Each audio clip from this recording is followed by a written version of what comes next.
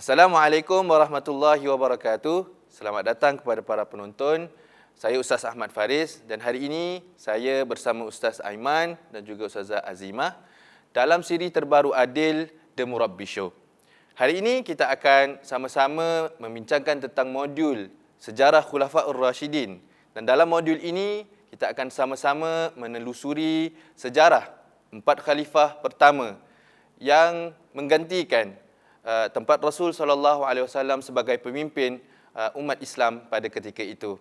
Dan saya kira dalam modul ini juga boleh sama-sama kita lihat bagaimana kisah-kisah mereka ini dapat kita terapkan. Nilai-nilai yang baik ini dapat kita terapkan dalam kehidupan kita yang kian mencabar hari demi hari. Tanpa saya membuang masa, saya lihat Ustaz dan Ustazah nampak dah tak sabar ni nak jawab soalan. Saya berilah soalan yang pertama, Ustazah, insya-Allah. Soalan yang pertama, apakah gambaran menyeluruh ataupun apa penonton akan dapat apabila mereka mendaftarkan diri dalam modul ini, Ustazah, insya-Allah? Okey, pertama sekali, modul ini modul yang sangat penting untuk kita semua mempelajari dan memahami pemikiran dan khazanah yang ditinggalkan oleh para Khulafa ar-Rashidin. Kerangka dalam modul ini ada 4. Pertama, ia membincangkan tentang biografi dan pemikiran para Khulafa ar-Rashidin pada ketika itu. Kedua, berkenaan dengan sumbangan mereka kepada peradaban Islam. Kita tahu bahawa setelah Nabi Muhammad SAW meninggal, ada banyak cabaran pada ketika itu. Bagaimana mereka mengharungi cabaran itu dan membawa masyarakat ke tahap yang selanjutnya. Kemudian kerangka yang ketiga berkenaan cabaran yang mereka hadapi. Hari ini kita lihat cabaran-cabaran yang mereka hadapi itu sama, lebih kurang ada juga yang kita boleh ambil iktibar. Contohnya soal wabak. Pada zaman Sayyidina Umar Al-Khattab ada berlakunya wabak, dan hari ini kita lihat kita juga dilanda masalah lebih kurang begitu. Jadi apa yang dilakukan oleh para sahabat pada ketika itu?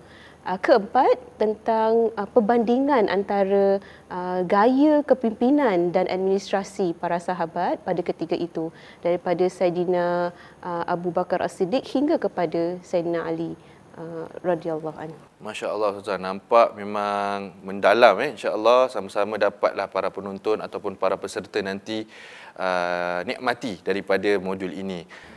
Saya pun macam nak daftarkan diri. Baru soalan yang pertama. Mesti tu, Ustaz, mesti.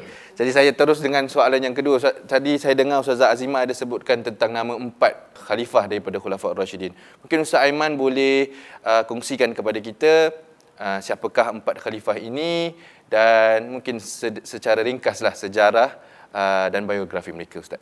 Okey, bismillah. Bila kita bincangkan tentang Khulafa ar-Rashidun, mereka ini sebenarnya adalah success story kepada Rasulullah SAW. Maka kita kenal Nabi SAW itu sebagai seorang yang bukan membina bangunan yang cantik-cantik, tapi kita kenal Nabi SAW membina jati diri manusia sehingga kan mampu memimpin selepas kewafatan baginda Rasul SAW. Jadi amat penting untuk kita memahami, mendalami dan juga kita menghayati sejarah mereka supaya kita boleh ambil elemen-elemen yang penting dan nilai-nilai yang penting dalam kehidupan mereka untuk kita letakkan dalam kehidupan kita pada hari ini. Jadi kalau 4 khalifah yang telah dikategorikan itu adalah, yang pertama sekali ialah sahabat Nabi yang bernama Sayyidina Abu Bakar As-Siddiq radhiyallahu ta'ala anhu. Yang kedua adalah Sayyidina Umar bin Al-Khattab radhiyallahu ta'ala anhu. Yang ketiga adalah Sayyidina Uthman ibnu Affan radhiyallahu ta'ala anhu. Dan yang terakhir adalah Sayyidina Ali bin Abi Talib radhiyallahu ta'ala anhu. Jadi ini adalah 4 khalifah yang telah dikategorikan sebagai Al-Khulafa Ar-Rashidun itu sendiri. Terima kasih Ustaz Aiman atas jawapan tadi. Mungkin saya boleh tanya soalan yang lanjut. Bila kita tahu tentang biografi sedikit ataupun secara ringkas sejarah keempat khalifah ini, mungkin ada orang bertanya, kenapa kita perlu belajar sejarah mereka? Apa kepentingan sejarah mereka kalau nak dibandingkan ataupun nak dibawa kepada zaman kita sekarang, Ustaz? Okey. Bila kita bincangkan tentang Khulafa ar-Rashidun, sebenarnya kita membincangkan tentang ahli-ahli syurga. Jadi mereka apabila dikategorikan sebagai ahli syurga, maka ada nilai yang perlu kita ambil supaya satu hari nanti kita juga boleh dikategorikan oleh Allah SWT sebagai ahli-ahli syurga juga, insya-Allah. Amin. Jadi mereka ini adalah sahabat-sahabat Nabi yang hidup dengan Nabi SAW, membesar dengan Nabi SAW, dan mereka ada nilai-nilai yang mereka bawa, karakter-karakter yang berbeza di mana mereka memimpin masyarakat selepas baginda Rasulullah SAW pun mempunyai environment dan juga karakter yang berbeza. Jadi itu adalah kekuatan yang mana kita perlu ambil daripada mereka dan kita cuba pupukkan dalam masyarakat kita yang sekarang ini. Sebab masyarakat kita yang mana kita hidup sekarang ini masyarakat yang majmuk, berbeza karakter, berbeza keadaan, masa dan juga tempat dan sebagainya, yang mana mungkin tidak sama 100% apa yang kita perlu ambil daripada mereka, tetapi nilainya itu yang perlu dipupuk dalam kehidupan kita. Jadi penting untuk kita belajar tentang kehidupan mereka itulah, insya-Allah. Jadi itu sebagai soalan, jawapan daripada soalan Ustaz. Terima kasih Ustaz Aiman. Mungkin Ustazah Azimah ada nak tambah sedikit? Saya tertarik dengan kata-kata Ustaz Aiman tadi berkenaan mereka sebagai ahlu jannah ya. Selain kita membuat mereka itu sebagai pedoman kita dalam kita menghadapi masalah, cabaran atau dalam kita membuat sumbangan, kita dapat menjadikan mereka sebagai role model. Mereka juga memberikan kita satu inspirasi, satu motivasi untuk maju sebagaimana mereka lakukan pada zaman mereka. Bagaimana mereka membawa masyarakat mereka pada peradaban, saya rasa itu saya kira satu inspirasi buat saya sendiri. Dan juga itu memupuk rasa sayang, kasih sayang kita dan rasa mendalam kita terhadap agama. InsyaAllah. Baik. Masya-Allah. Saya kira 4 khalifah yang pertama ini bukan calang-calang lah, bukan calang-calang orang dan pastinya banyaklah yang kita sangat boleh pelajari dalam modul ini, insya-Allah. To move forward Ustazah dan Ustaz, insya-Allah soalan yang seterusnya mungkin para penonton akan tertanya-tanya adalah memandangkan dinamakan Khulafaur Rasyidin dan mereka adalah antara orang-orang yang terawal menggantikan tempat Rasulullah SAW sebagai ketua pada ketika itu. Sebenarnya bagaimana legasi Rasulullah SAW yang mereka bawa pada zaman mereka? Apakah legasi Rasulullah SAW yang telah ditinggalkan dan mereka bawa juga dalam zaman mereka? Mungkin Ustazah Azimah boleh jawab soalan ini. Saya bagi Ustaz dululah. Ustaz macam dah bersedia. Okey, kalau kita kata tentang legasi, saya teringat dalam ayat Quran surah Al-Fatah. Allah Subhanahu Wa Taala berkata dengan Nabi SAW, tarahum ruk'an sujjadan yabtaguna fadlan minallahi wa ridwana. Allah kata kepada Nabi, kamu akan melihat mereka rukuk dan sujud untuk mencari fadilat, untuk mencari keridaan Allah Subhanahu Taala. Bila kita fikir secara logik, Nabi SAW bila Nabi memimpin, Nabi yang jadi imam dalam solat. Jadi bila kita jadi imam dalam solat, kita tak akan nampak orang belakang yang rukuk dan sujud. Kita akan nampak diri kita yang rukuk ataupun sujud. Tapi bila Allah kata Nabi nampak mereka rukuk dan sujud, itu berlaku pada akhir kehidupan baginda Rasul sallallahu alaihi wasallam, di mana Nabi dalam keadaan sakit tak mampu nak mendirikan solat secara berjamaah dan Sayyidina Abu Bakar yang menjadi imam. Jadi apabila Sayyidina Abu Bakar menjadi imam, Nabi SAW bangun daripada katilnya itu, buka langsir melihat para sahabat sedang mendirikan solat. Dan itu adalah sukses story Nabi SAW, iaitu meninggalkan para sahabat dalam keadaan mereka semua tahu menjaga keimanan mereka kepada Allah Subhanahu Wa Taala secara berjamaah, meminta pengampunan, meminta keridaan Allah SWT, meminta fadilat daripada Allah Subhanahu Wa Taala. Jadi itu values dan juga nilai yang Nabi SAW tinggalkan kepada mereka, dan itu yang mereka teruskan kehidupan mereka, iaitu mengajak orang lain untuk mendapatkan keridaan dan juga keimanan daripada Allah Subhanahu Wa Taala. Jadi itu nilai yang Nabi SAW tinggalkan kepada mereka lah. Masya-Allah Ustaz Aiman, saya rasa itu adalah satu poin yang sangat penting dan sangat mustahak bagaimana Rasulullah SAW meninggalkan legasi ataupun bagaimana Rasulullah mengajarkan para sahabat untuk sentiasa meneliti perhubungan mereka bersama Allah Subhanahu Wa Taala. Sangat baik dan sangat menggugah jiwa saya Ustaz, masya-Allah. Mungkin Ustazah Azimah ada beberapa lagi poin nak tambah? Mungkin saya tambah satu lagi poin. Tadi kita dengar tentang hablum minallah, yang mana Rasulullah SAW meninggalkan cara-cara kita menghubungkan diri kita dengan Allah Subhanahu Wa Taala. Dan saya kira Rasulullah SAW juga telah mendidik sahabat-sahabatnya dengan satu akhlak yang sangat-sangat baik, yang mana Rasulullah SAW pernah bersabda, innama bu'istu liutammima makarimal akhlak, sesungguhnya aku diutuskan untuk menyempurnakan akhlakmu.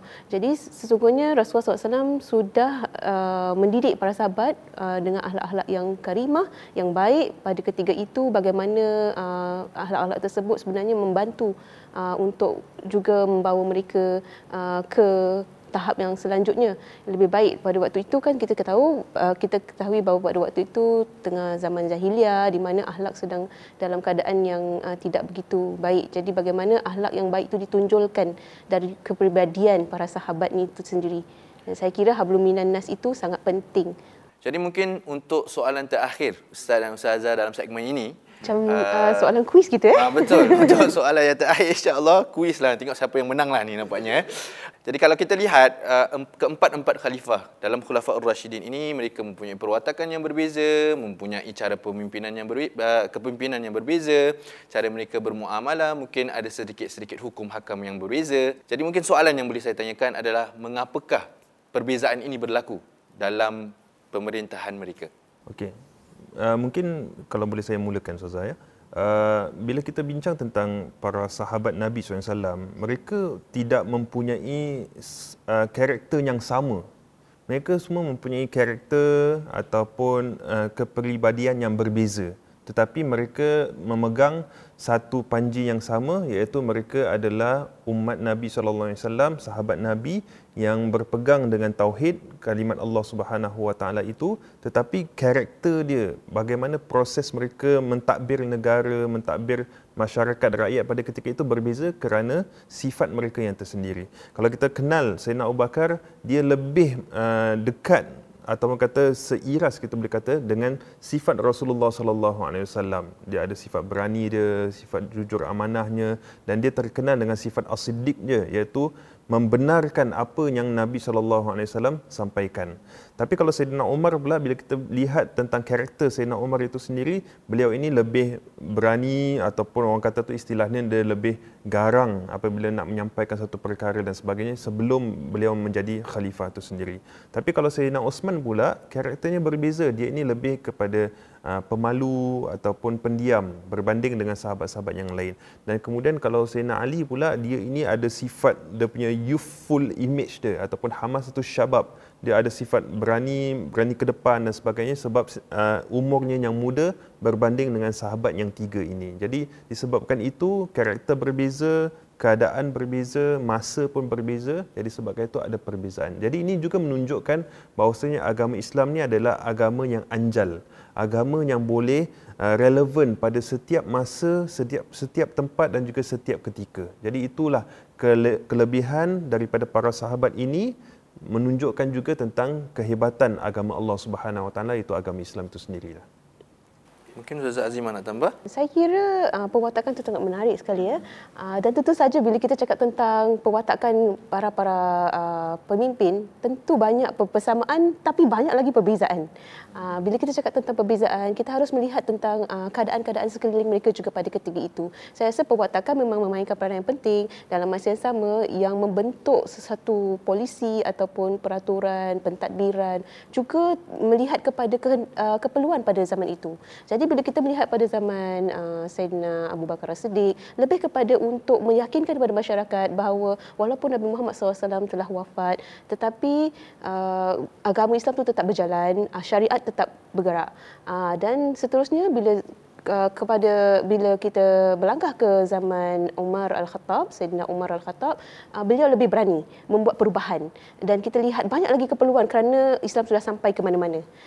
Jadi kita lihat ada yang tak boleh baca Quran kerana mereka bukan orang Arab.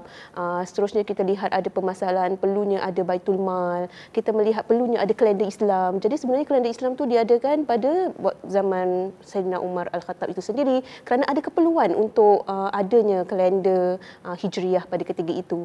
Seterusnya Sayyidina Uthman Affan juga gitu. Apabila sampai pada tahap pada zaman beliau misalnya, perlunya ada satu standard pembacaan Al-Quran. Kalau tidak, maknanya berbeza, bacaan berbeza, makna berbeza dan sebagainya. Jadi kita lihat ada keperluan-keperluan pada setiap zaman yang memerlukan kepada pemikiran-pemikiran segar, keberanian untuk membuat perubahan. Dan kita lihat pemimpin-pemimpin yang biasanya terkenal, yang biasanya hebat tu kerana mereka berani membuat perubahan. Sehingga perubahan itu membawa masyarakat ke tahap yang lebih baik lagi. Betul, Masya Allah. Saya bagaikan rasa mahu hidup pada zaman mereka. Masya Allah. Subhanallah. Dan saya kira mungkin konklusi yang saya boleh ambil dalam soalan yang terakhir ini adalah semua keempat-empat para khalifah ini sangat kuat dan erat mereka memegang panji-panji Allah Subhanahu Wa Taala, memegang hubungan mereka dengan Allah Subhanahu Wa Taala. Tapi dalam masa yang sama mungkin cabaran mereka berbeza, konteks pemerintahan mereka berbeza mengikut keperluan yang ada pada zaman itu.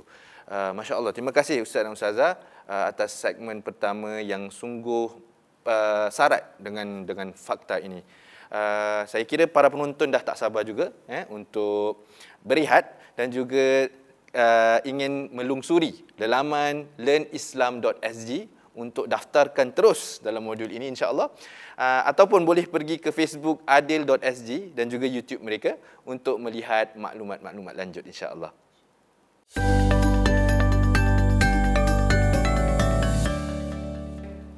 Assalamualaikum warahmatullahi wabarakatuh. Selamat kembali kepada para penonton semua. Alhamdulillah kita sekarang dah berada di segmen yang kedua.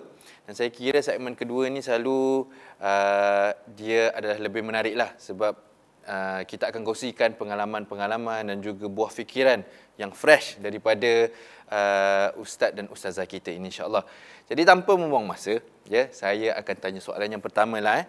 Soalan yang pertama ini saya akan tanya kepada Ustazah Azimah dahulu Okey Ustazah. Memandangkan hari ini topiknya adalah mengenai Khulafaur Rasyidin yang telah kita bincangkan tadi. Jadi boleh tak Ustazah mungkin kongsikan kepada kita satu sejarah ataupun satu cerita sejarah tentang Khulafaur Rasyidin ini yang menjadi kegemaran Ustazah dan bagaimana ia menginspirasi kehidupan Ustazah?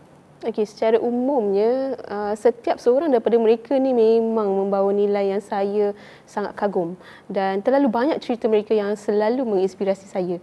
Jadi kalau saya nak bagi tahu tu satu-satu cerita tu memang agak panjang dan kadang-kadang saya rasa tak adil juga sebab semua best.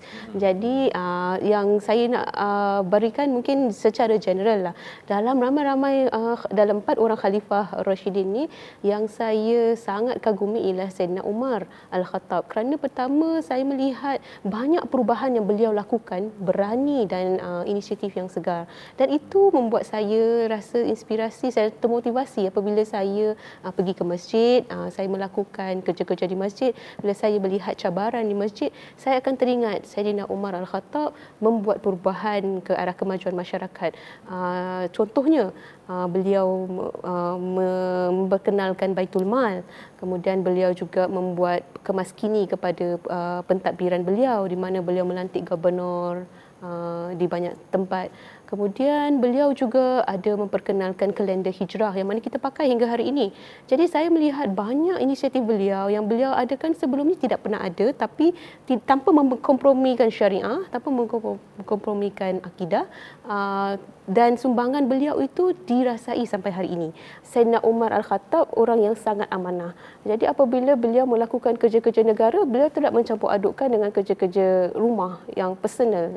Jadi itu pun kadang-kadang menjadi satu ingatan kepada saya bila saya ke masjid, apabila saya melakukan tugas-tugas saya selalu teringat kisah-kisah amanah, jujur Sayyidina Umar Al-Khattab ini.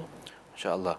Terima kasih Ustazah kerana merefreshkan saya punya memori tentang perkara-perkara ini. Mudah-mudahan kita dapat mencontohilah dengan lebih baik khalifah-khalifah ini. Ustaz Aiman, mungkin bagaimana dengan Ustaz Aiman? Apa yang menjadi inspirasi Ustaz Aiman dan kegemaran Ustaz Aiman dalam kisah Khulafaur Rasyidin? Kalau kita bincang tentang Khulafaur Rasyidin, saya teringat tentang satu kisah Sayyidina Ali radhiyallahu ta'ala anhu. Sayyidina Ali ni kita kenal beliau sebagai seorang pahlawan, kan, waktu perang dan sebagainya beliau berani ke depan, ada duel battle dan sebagainya.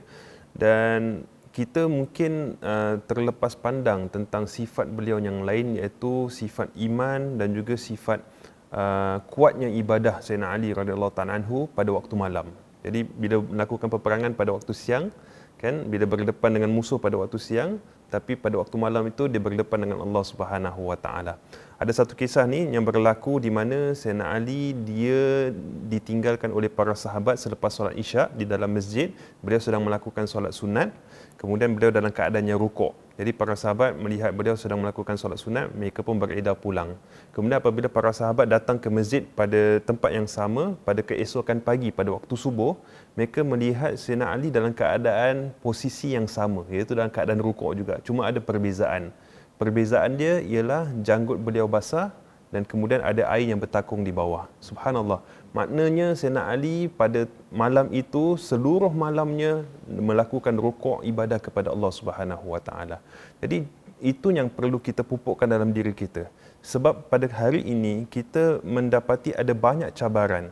There are so many things that we are fighting for in our life, in our daily life, kan. Dalam seharian kita ada banyak cabaran, ada banyak ujian, ada musuh-musuh yang kita sedang berlawan, kan. Tetapi bagaimana hubungan kita dengan Allah Subhanahu wa taala pada waktu malam? Bagaimana dengan kita punya tahiyatul masjid, kita punya tahajud kita? Bagaimana dengan kita punya bacaan Quran kita? Bagaimana hubungan kita dengan Allah Subhanahu wa taala apabila kita bersendirian di waktu malam di dalam rumah? Jadi itu sebenarnya mendatangkan kekuatan untuk kita mengharungi cabaran pada waktu pagi, dan itu adalah satu nilai yang perlu kita pupukkan dalam diri kita supaya kita mendapat kekuatan untuk mengharungi cabaran pada waktu pagi, pada kehidupan kita seharian, insya-Allah. Jadi itu perkara yang saya ingatlah.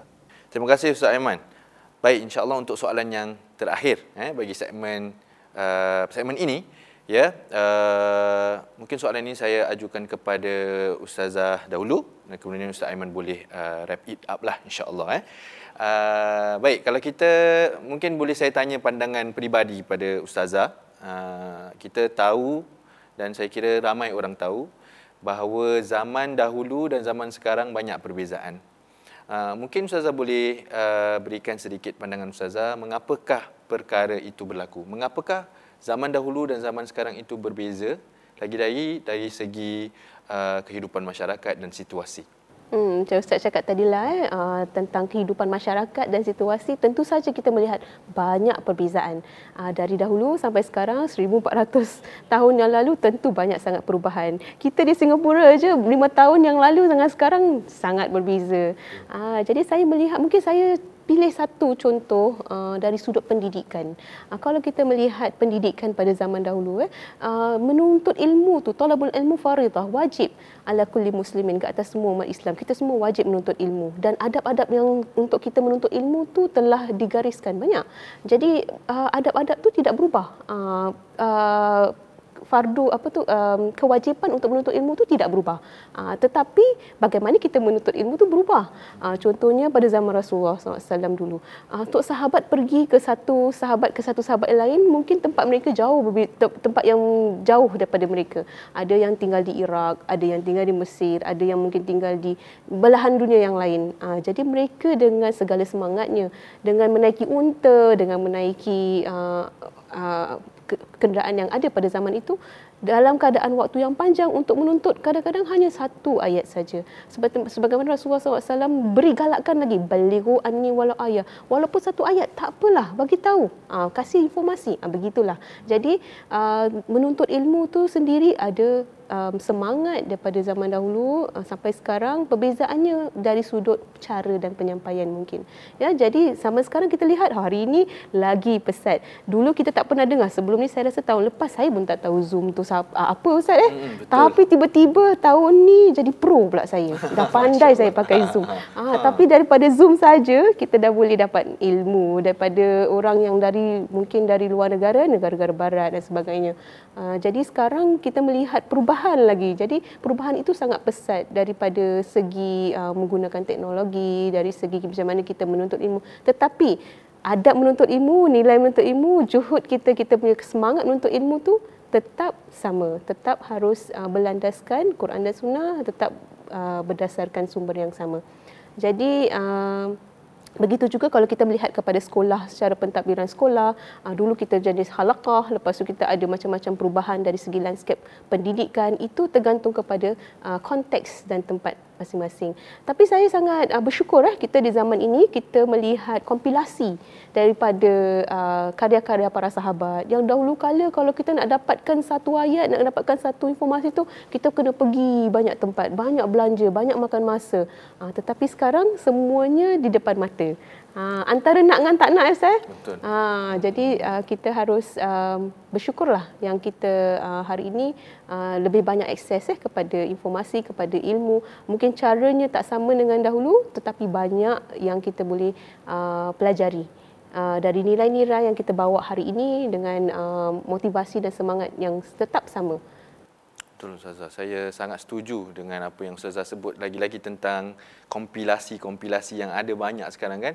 Ya, soalnya kalau dulu nak dapat kompilasi itu mungkin menelan zaman, menelan zaman. Mungkin sepanjang hayat seseorang ulama itu pun mungkin belum habis lagi perkara itu disambung dengan ulama yang lain. Seperti ada tafsir-tafsir yang kita tahu. Cuma mungkin perbezaan dengan zaman sekarang, adakah kita, maksudnya kita usaha kerja tu ada dah. Kompilasi bukunya sudah ada, tapi adakah kita ni masih dapat menyaingi semangat mereka dalam menimba ilmu, dalam menyampaikan ilmu itu, ya.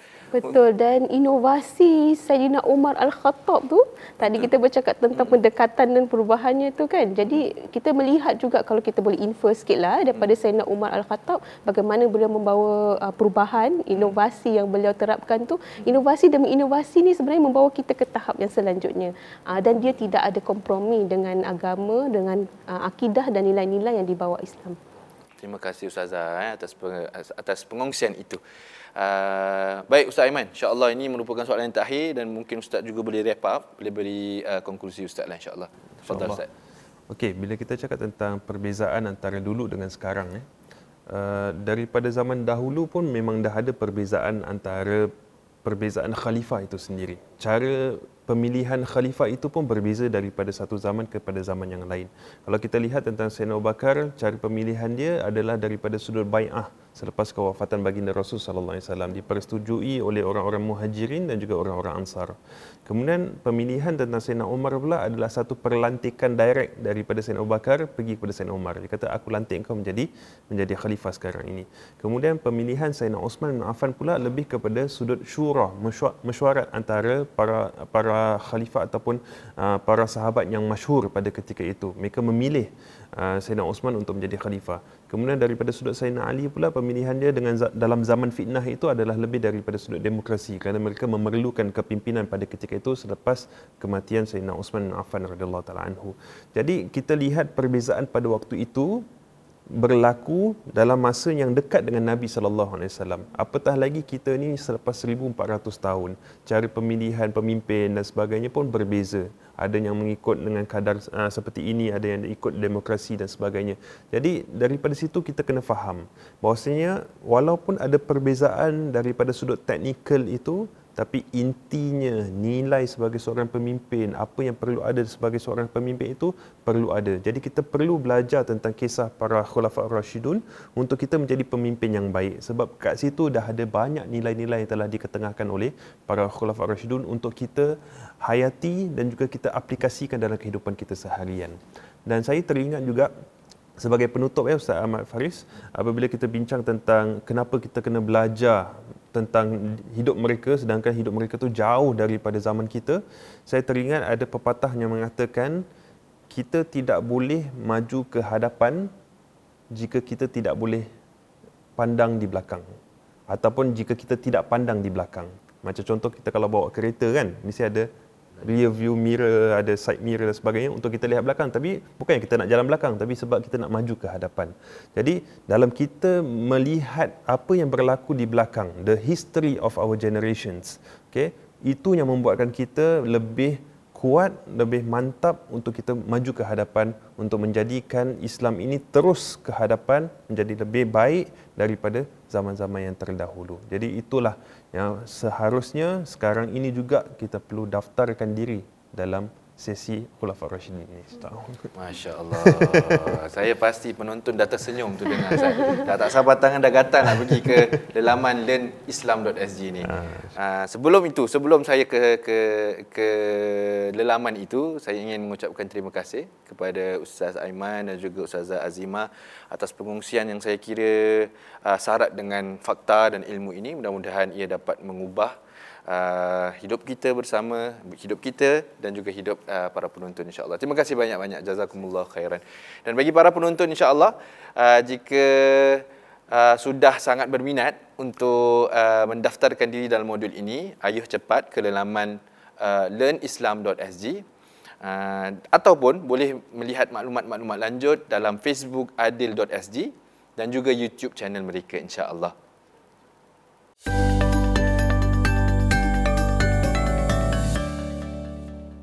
Para penonton, saya kira setiap seorang daripada kita menanamkan niat untuk menjadi seorang Islam, seorang Muslim yang baik, yang soleh, yang boleh bermanfaat kepada orang sekeliling.